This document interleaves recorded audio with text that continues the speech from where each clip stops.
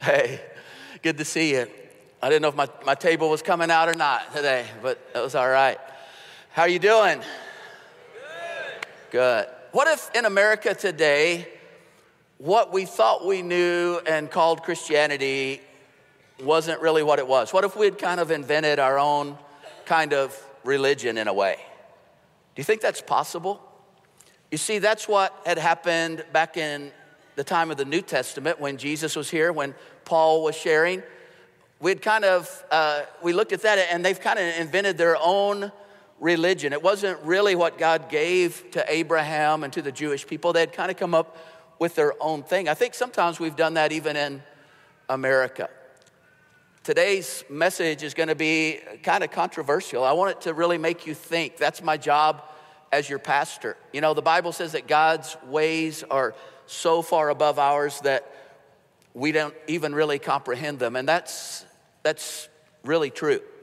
I think we'll find that out today. I want you to pull out your sermon notes because I want to talk to you about the Bible in a nutshell. I kind of subtitled it, Do Serial Killers Go to Heaven? Okay, and there's a reason why I put that in there. 25 years ago, one of America's most notorious serial killers was attacked and killed while cleaning a prison bathroom. His name was Jeffrey Dahmer. Have you heard of Jeffrey Dahmer? Some have, some haven't. Few people mourned his death. In fact, most people celebrated his death. One Episcopal theologian, Kendall Harmon, said that after Dahmer's November 28th, 1994 slaying, that he said they're celebrating. They're absolutely sure he will burn in hell because that's what happens to people like him. But did Jeffrey Dahmer go to hell? You see, Kurt Booth was a guy in Oklahoma who saw Dahmer after he was arrested, put in jail and jailed for life. And in one interview they had of him, he said, "I just wish I could find some peace." And Kurt Booth said, "I know who brings peace." And so he sent some correspondence to Dahmer. It was how to know God. It was how to know Jesus. And he began to have a correspondence back and forth with Jeffrey Dahmer, the serial killer. He called some pastors in Madison, Wisconsin, where the prison where Jeffrey Dahmer was, but most of them were too scared to go talk to him, you know. I mean, this was a serial killer after all, right? But one pastor did, and his name was Roy Ratcliffe, and Roy Ratcliffe said that he had a weekly Bible study with Jeffrey Dahmer. Jeffrey Dahmer stepped into a relationship with Christ and was baptized there in the prison just 3 months before he was murdered. And they wrote an article after that, talked about how Jeffrey Dahmer would be in heaven. All kinds of letters poured in. It's offensive that anyone would say that God would forgive him. It's offensive to think that Dahmer isn't burning in hell forever, these letters said. If anyone deserves hell, it's him. And I don't think that we would necessarily disagree. At least we can sure understand those sentiments. Before we dive into today's passage, I want to start with a simple theological quiz. It's right there in front of you, all right? It's a multiple choice question. How good do you have to be, or do you have to be to go to heaven? How good do you have to be to go to heaven? A, pretty good. B, really good. C, better than a serial killer. Or D, perfect. We're going to look at two parallel passages. One is in Deuteronomy in the Old Testament. A lot of people said it seems like there's a whole other God in the Old Testament. The other one is in Romans in the New Testament, and it's Paul quoting and adding to what Moses said in Deuteronomy. Here's the thing I want you to know. Write this down. If you're going to understand the Bible in a nutshell, you have to know something about God that you don't know, that you might not know. Here's what Paul says in Romans chapter 10 and verse 3. Remember, he's talking about his people and how they've kind of come up with their own religion. It says, they do not know God's righteousness. And all the time they're going about trying to prove their own righteousness, they have the wrong attitude to receive his. They underestimated, is really what the word is. They underestimated God's righteousness. They underestimated how holy God is. They didn't know how righteous God is. The people in Paul's day felt like that God was more tolerant of sin than he really was. And they thought they could be good enough. They could serve their fellow man. They could get their good to outweigh their bad. They thought that they could be good enough for God's tolerant standard, and they didn't realize that he had this infinitely high standard that they could never reach. Here's the thing, when you underestimate God's righteousness, it causes you to underestimate his love. It causes you to underestimate our sin. It causes us to underestimate Jesus and all that he came to do. See, because they didn't know how holy God really was, they pulled God down to their level and said, we're probably going to be okay because this is what we feel like God requires. Paul called it trying to prove their own righteousness. Now, what's interesting is that's an error made by billions of people in our world today who do not understand how holy God is. You see, the answer to our little quiz is D, according to the Bible. D. If you want to go to heaven, you have to be perfect. And I don't mean sort of perfect, mostly perfect. 80% perfect. Being 80% perfect is kind of like being 80% pregnant. It doesn't, you're either pregnant or you're not pregnant, right? You're either perfect or not perfect. And the kicker kind of is that 99.9% of the world kind of would say the answer to our little quiz is A or B or even maybe C. Most people would say it's A, pretty good, on the relative goodness scale. And it's interesting because we kind of compare ourselves to people around us, right? And then there's someone like Jeffrey Dahmer that comes along. And so Jeffrey Dahmer is drowning in 5,000 feet of water, right? And I'm drowning in 50 feet of water. And I'm looking over and go, well, at least I'm a whole lot better than that, right? I mean, I am not a serial killer. I've only killed like one person, It's like, you look at that and you're going like, I'm better than, Uncle Joe over here or Frank over there or this guy, over here. And I'm probably going to live. They're probably not going to make it.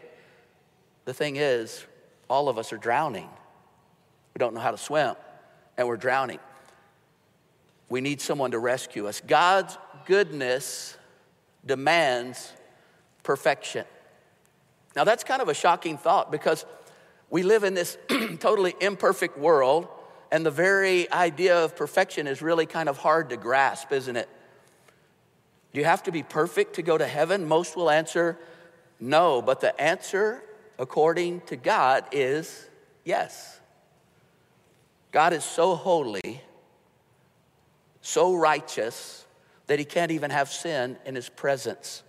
Sin in his presence is just reduced to ashes and dust. And all of us, the Bible said, have sinned. We've all fallen short, is another verse in Romans. We've fallen short of the glory of God, of the glory of what God intended for us to be. God's standard is absolute perfection in thought, in deed, 100% of the time. So it feels like there's this huge predicament, In Deuteronomy chapter 30, Moses is about to die. The people of Israel are about to step across the Jordan and go into the promised land for the very first time. This is after all those 40 years circling around in the wilderness, all that stuff that's going on. And Moses says, you have a decision to make. You have to decide, are you going to choose life or choose death? And it's so interesting in these chapters leading up to chapter 30 of Deuteronomy, it has all of these curses. If you choose death, these curses will come upon you. And the curses are ferocious. I mean, they're vicious. You just get a few verses in and you're going, okay, I think I get it, And then the blessings come. If you choose life, the blessings are so amazing, so, mind-blowing. It's led a lot of biblical scholars to say that Deuteronomy must have been written by more than one person. I had an Old Testament professor at Baylor that said he thought that part of Deuteronomy was written before the exile of the Jews to Babylon because he was writing all these good things about God. That was the blessings. And then after the exile, when they were down on God and upset and worried and couldn't figure things out, they wrote all the curses. One guy even said, this is not a coherent view of a being. How could a being be so just and so loving at the same time? But here's the thing about Deuteronomy. I believe it was written by Moses, most of it.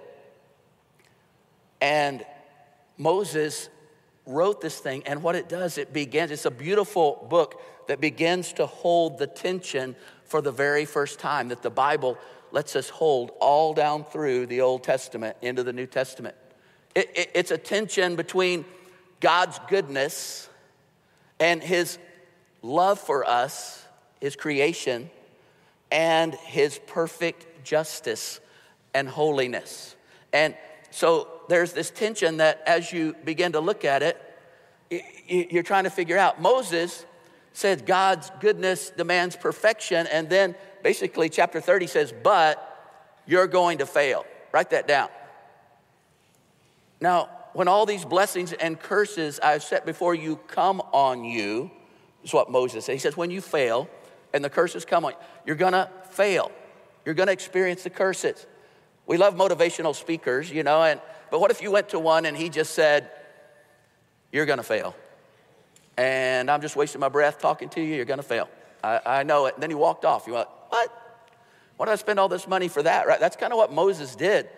But what's interesting, Moses is saying, you know what you ought to do, but you're not gonna do it. Jacob Needleman is a secular philosopher. He wrote an essay one time called Why Can't We Be Good?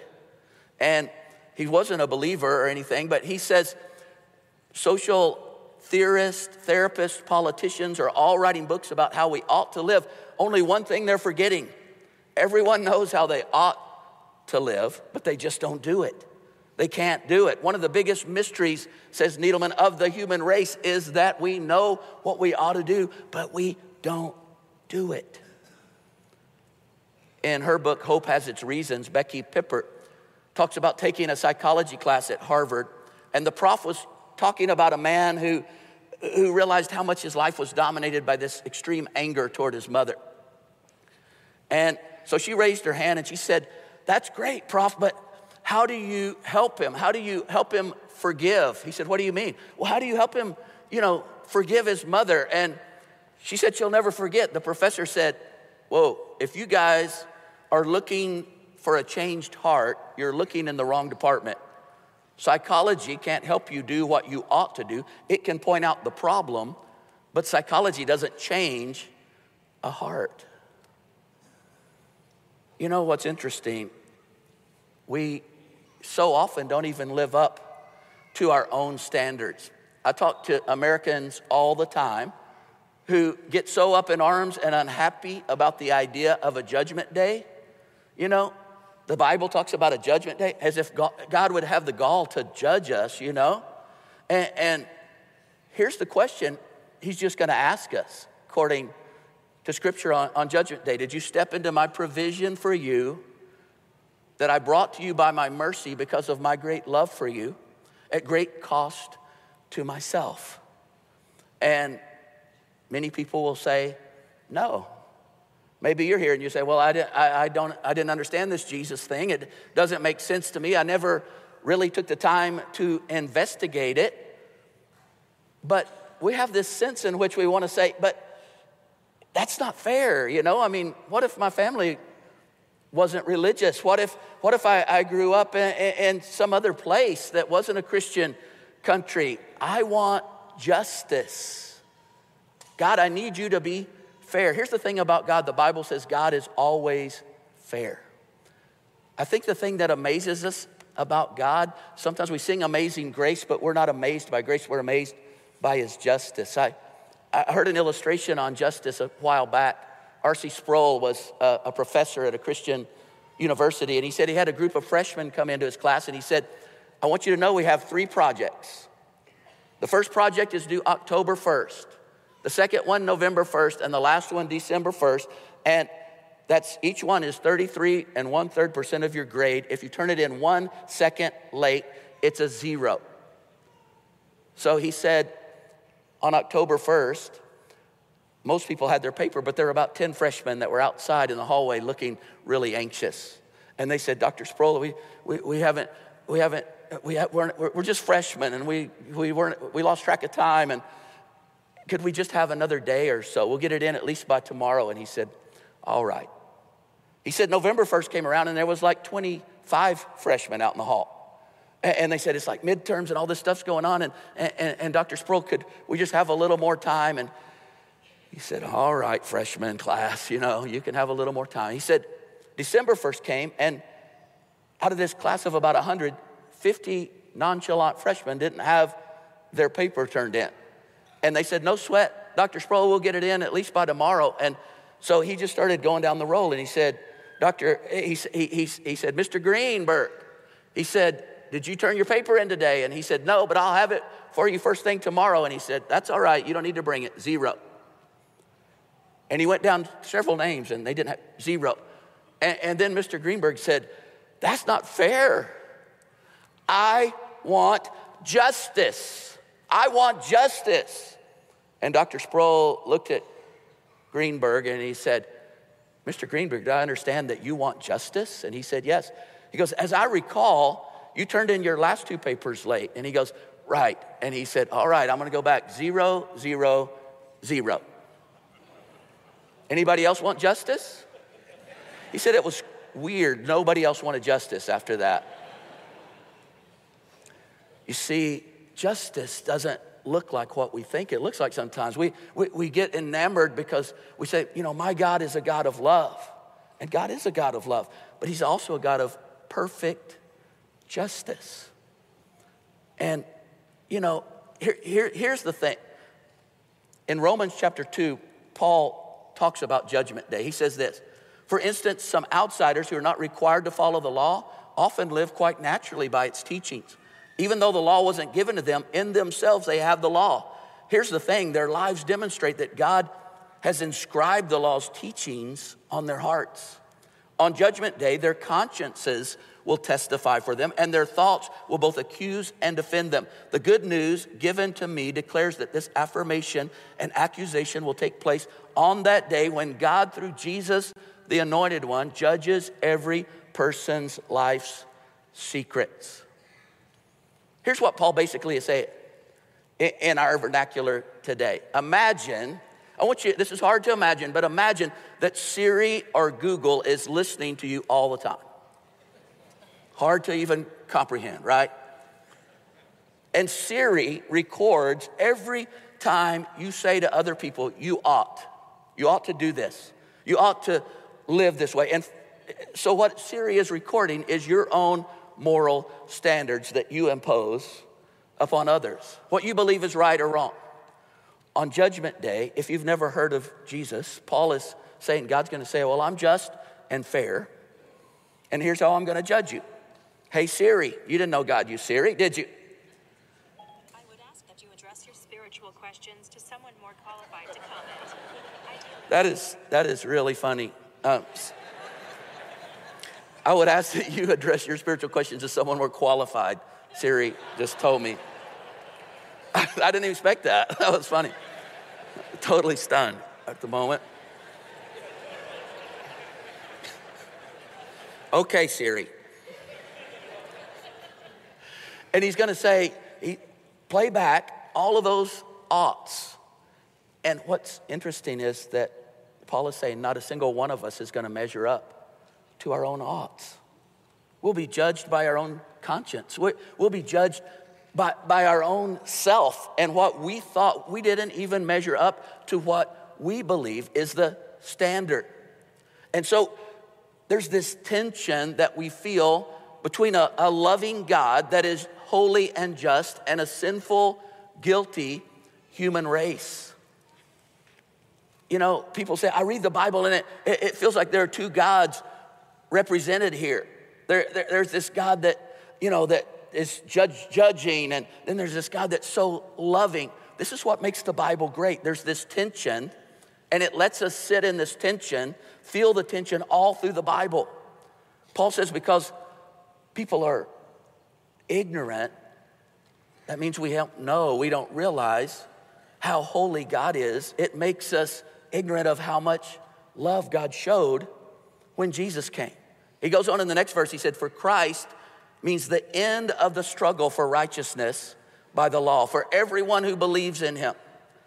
So it's only in this tension, Paul is saying, between the holiness of God and our sinfulness, that the profound ugliness of the cross makes any sense at all.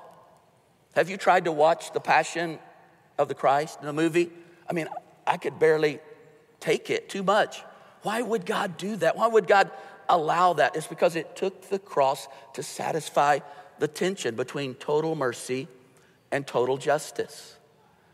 A lady in Mexico City, when Laura and I were serving as missionaries there, she said, I'm Catholic because all of us Mexicans were Catholic. And I believe Jesus was the Son of God and that he did the things it says in the Bible. But I believe there are many ways to God. And I said, wow, then you must believe that God is like a masochist or just, into cruelty. And she goes, what are you talking about?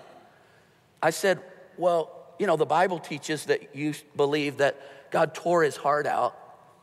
It was Jesus. The two, they're one. And he allowed that heart to come to earth and die on a cross for us. And if you saw like the Passion of the Christ and you saw all of the stuff he went through, that was just like a flea bite compared to what the Bible says was going on in eternity as God actually turned his back, as God turned away from Christ. If someone close to you turns away from you, it hurts a lot. If your wife says, I'm done and I'm leaving and turns away, it's going to affect the rest of your life. But God and Jesus, they had been together from all of eternity past. No one closer. I mean, they were one being. And the Father turned his back on Jesus. It was like hell in that moment. And I said, so you must believe that God, he just enjoys tormenting himself or his son. And so he sent Jesus down. He died on the cross. He took, all of that stuff upon himself. And then God said, well, that was a good way. There's a lot of other ways. Why would he do that? Why would he do that to his son? You see, unless we come to grips with God's perfect justice and holiness, we'll not ever begin to ever understand the depths of God's love and what Jesus did for us. As his body was destroyed on the cross, what was happening in the spiritual realm was so much more. Paul says in Romans 10:5 and following this, he said, Moses wrote that anyone who insists on using the law code to live right before God soon discovers it's not so easy. Every detail of life regulated by fine print. But trusting God to shape the right living in us is a different story. No precarious climb up to heaven to recruit the Messiah. No dangerous descent into hell to rescue the Messiah. So what exactly was Moses saying? The word that saves is right here, as near as the tongue in your mouth, as close as the heart in your chest. We're feeling like we could climb up to heaven and be okay. We can do it by just being good enough. He's saying you're not going to get there that way. Or we could, do some great work for God, even going down to hell and rescuing people or something. And God's saying Jesus has already been there on the cross for you. The language of self-righteousness, Paul is saying, says that Jesus coming, his death, his resurrection, that's all kind of meaningless. It's for nothing because we can attain it ourselves. We can be our own Savior. And we don't understand, Paul says, everything we need to understand. We don't realize that God is as righteous as he is. In fact, trying to make him more loving, my God, he wouldn't do that. I think God's gonna, it's just gonna be good for everybody. It's kind of like God gets real impersonal and kind of like, whatever, come on. The Bible says he's super personal. He loved us, and yet we failed. And he can't have that sin in his presence or we'd be reduced to ashes. So he tore his heart out because he loves us and he wanted you, little son, to be his, little daughter, to be his. He tore his heart out. Jesus died on the cross. Somehow as he died on the cross, he took the perfect justice of God for us that was written into the fabric of the universe that had to be satisfied. He took our place because God loved us so much. Trying to make God more loving, we end up making him less loving. You can't really get more loving than giving your life, right? And he's saying, this is the way. There's not a way, I'll provide a way. You'll never get here, I'll do it for you. Here's what I'm gonna do. I'm reaching out to you. See, they didn't understand Jesus. Jesus offended them because they had dropped the standard of what God's justice was about, of what his perfection demanded. So Jesus came down and he said, God's holier than you think he is. In fact, that's why I'm here. He said to the Pharisees one time, they said, why do you hang out with sinners all the time? He said, it's the sick that need a Savior, not the healthy. But he was kind of being sarcastic. You know, Jesus could be sarcastic sometimes. We always think he's just like always just really serious, you know. But he was kind of being sarcastic to them. He said, you don't even know you're sick. You're dying and you don't know it. So it doesn't really help me to go to you because you're not going to take the physician. But the people that already know that they're sick, I'm here for them. And I'm right here with them. And so the Bible continues. Look at this. It's the word of faith that welcomes God to go to work and set things right for us. This is the core of our preaching. Say the welcoming word to God. Jesus is my master. Embracing body and soul God's work of doing in us what he did in raising Jesus from the dead. That's it.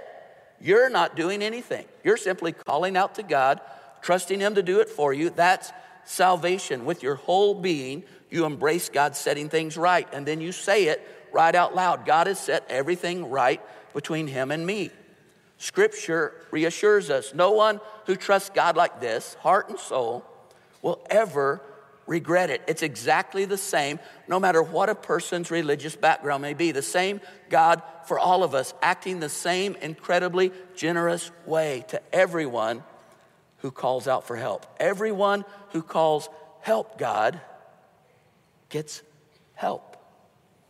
God has come near to us. The word that saves is right here. As near as the tongue in your mouth, as close as the heart in your chest. How near is Jesus to those of us that know we need a Savior? It's like going to the refrigerator in your own house and getting a drink of living water.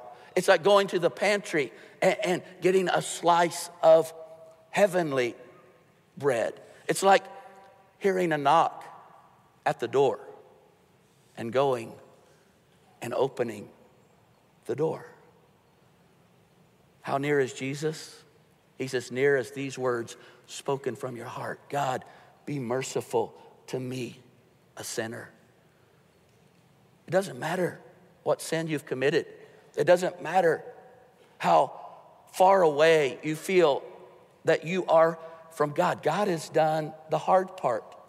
In fact, he did all of it. Our job is just to accept what he's done. You say, but Mark, I felt like you were saying that God sends people to hell. Does God send people to hell? The answer is no.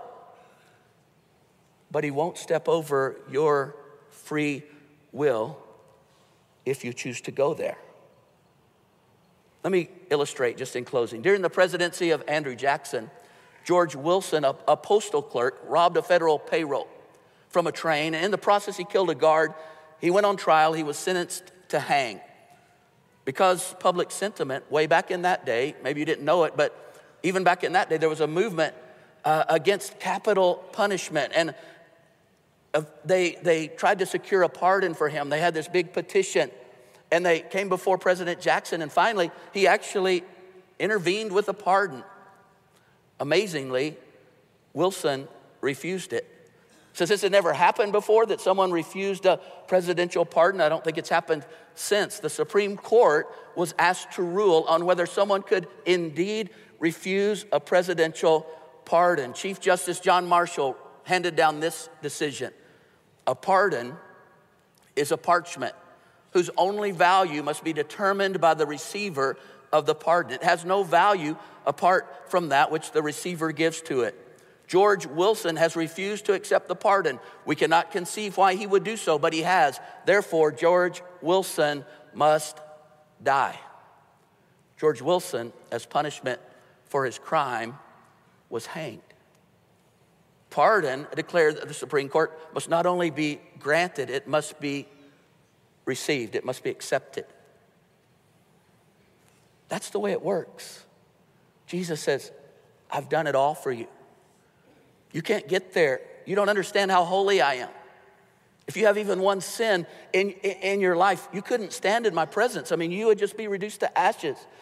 So I stepped in because I love you so much, little boy. I love you so much, little girl, that I want relationship with you, not only now, but forever. You know, when we get to heaven, we're going to see Moses and Paul, who wrote these passages. We're going to see Peter, and we're going to see the disciples, and we're going to look over and we're going to see a throne, and Jesus is on the throne, and there, as we fall on our knees, we're going to look beside us, and on his knees is going to be a serial killer, Jeffrey Dahmer. And he's going to say, thank you, God, that you're so merciful, that as vile a sinner as I was, you saved me. And all of us are going to know. All we can say is, amen, that's right. You did it, God, for all of us. Doesn't matter where you slept this week. Doesn't matter what you've done this year. God is near, and he loves you, and he's pulling at you, even in this moment. It's not an accident that you're here. I want you to close your eyes for just a minute. If you're here and you say, okay, I got it now. For the very first time, I got it. What do I do now, Mark? It's as near as your mouth. It's as close as your heart beating in your chest. Just say, Jesus, I receive what you did for me. I receive it. I want it. I want to step into this journey with you full out. I don't have the power. I can't do it. I've tried to do it myself. I'll never break this addiction. I'll never change. I see that. I need your power to do it. Be my boss. Be my Lord. Be my master. I give my life to you right now. I accept what you did for me. What happens? God himself comes to live inside of you. That deep inner part of you, your spirit comes alive. It says he makes you a whole new creation. And in his eyes, you're sinless because Jesus has taken that. And then you begin to walk in that with a new power that changes everything. I want to invite you into that this morning.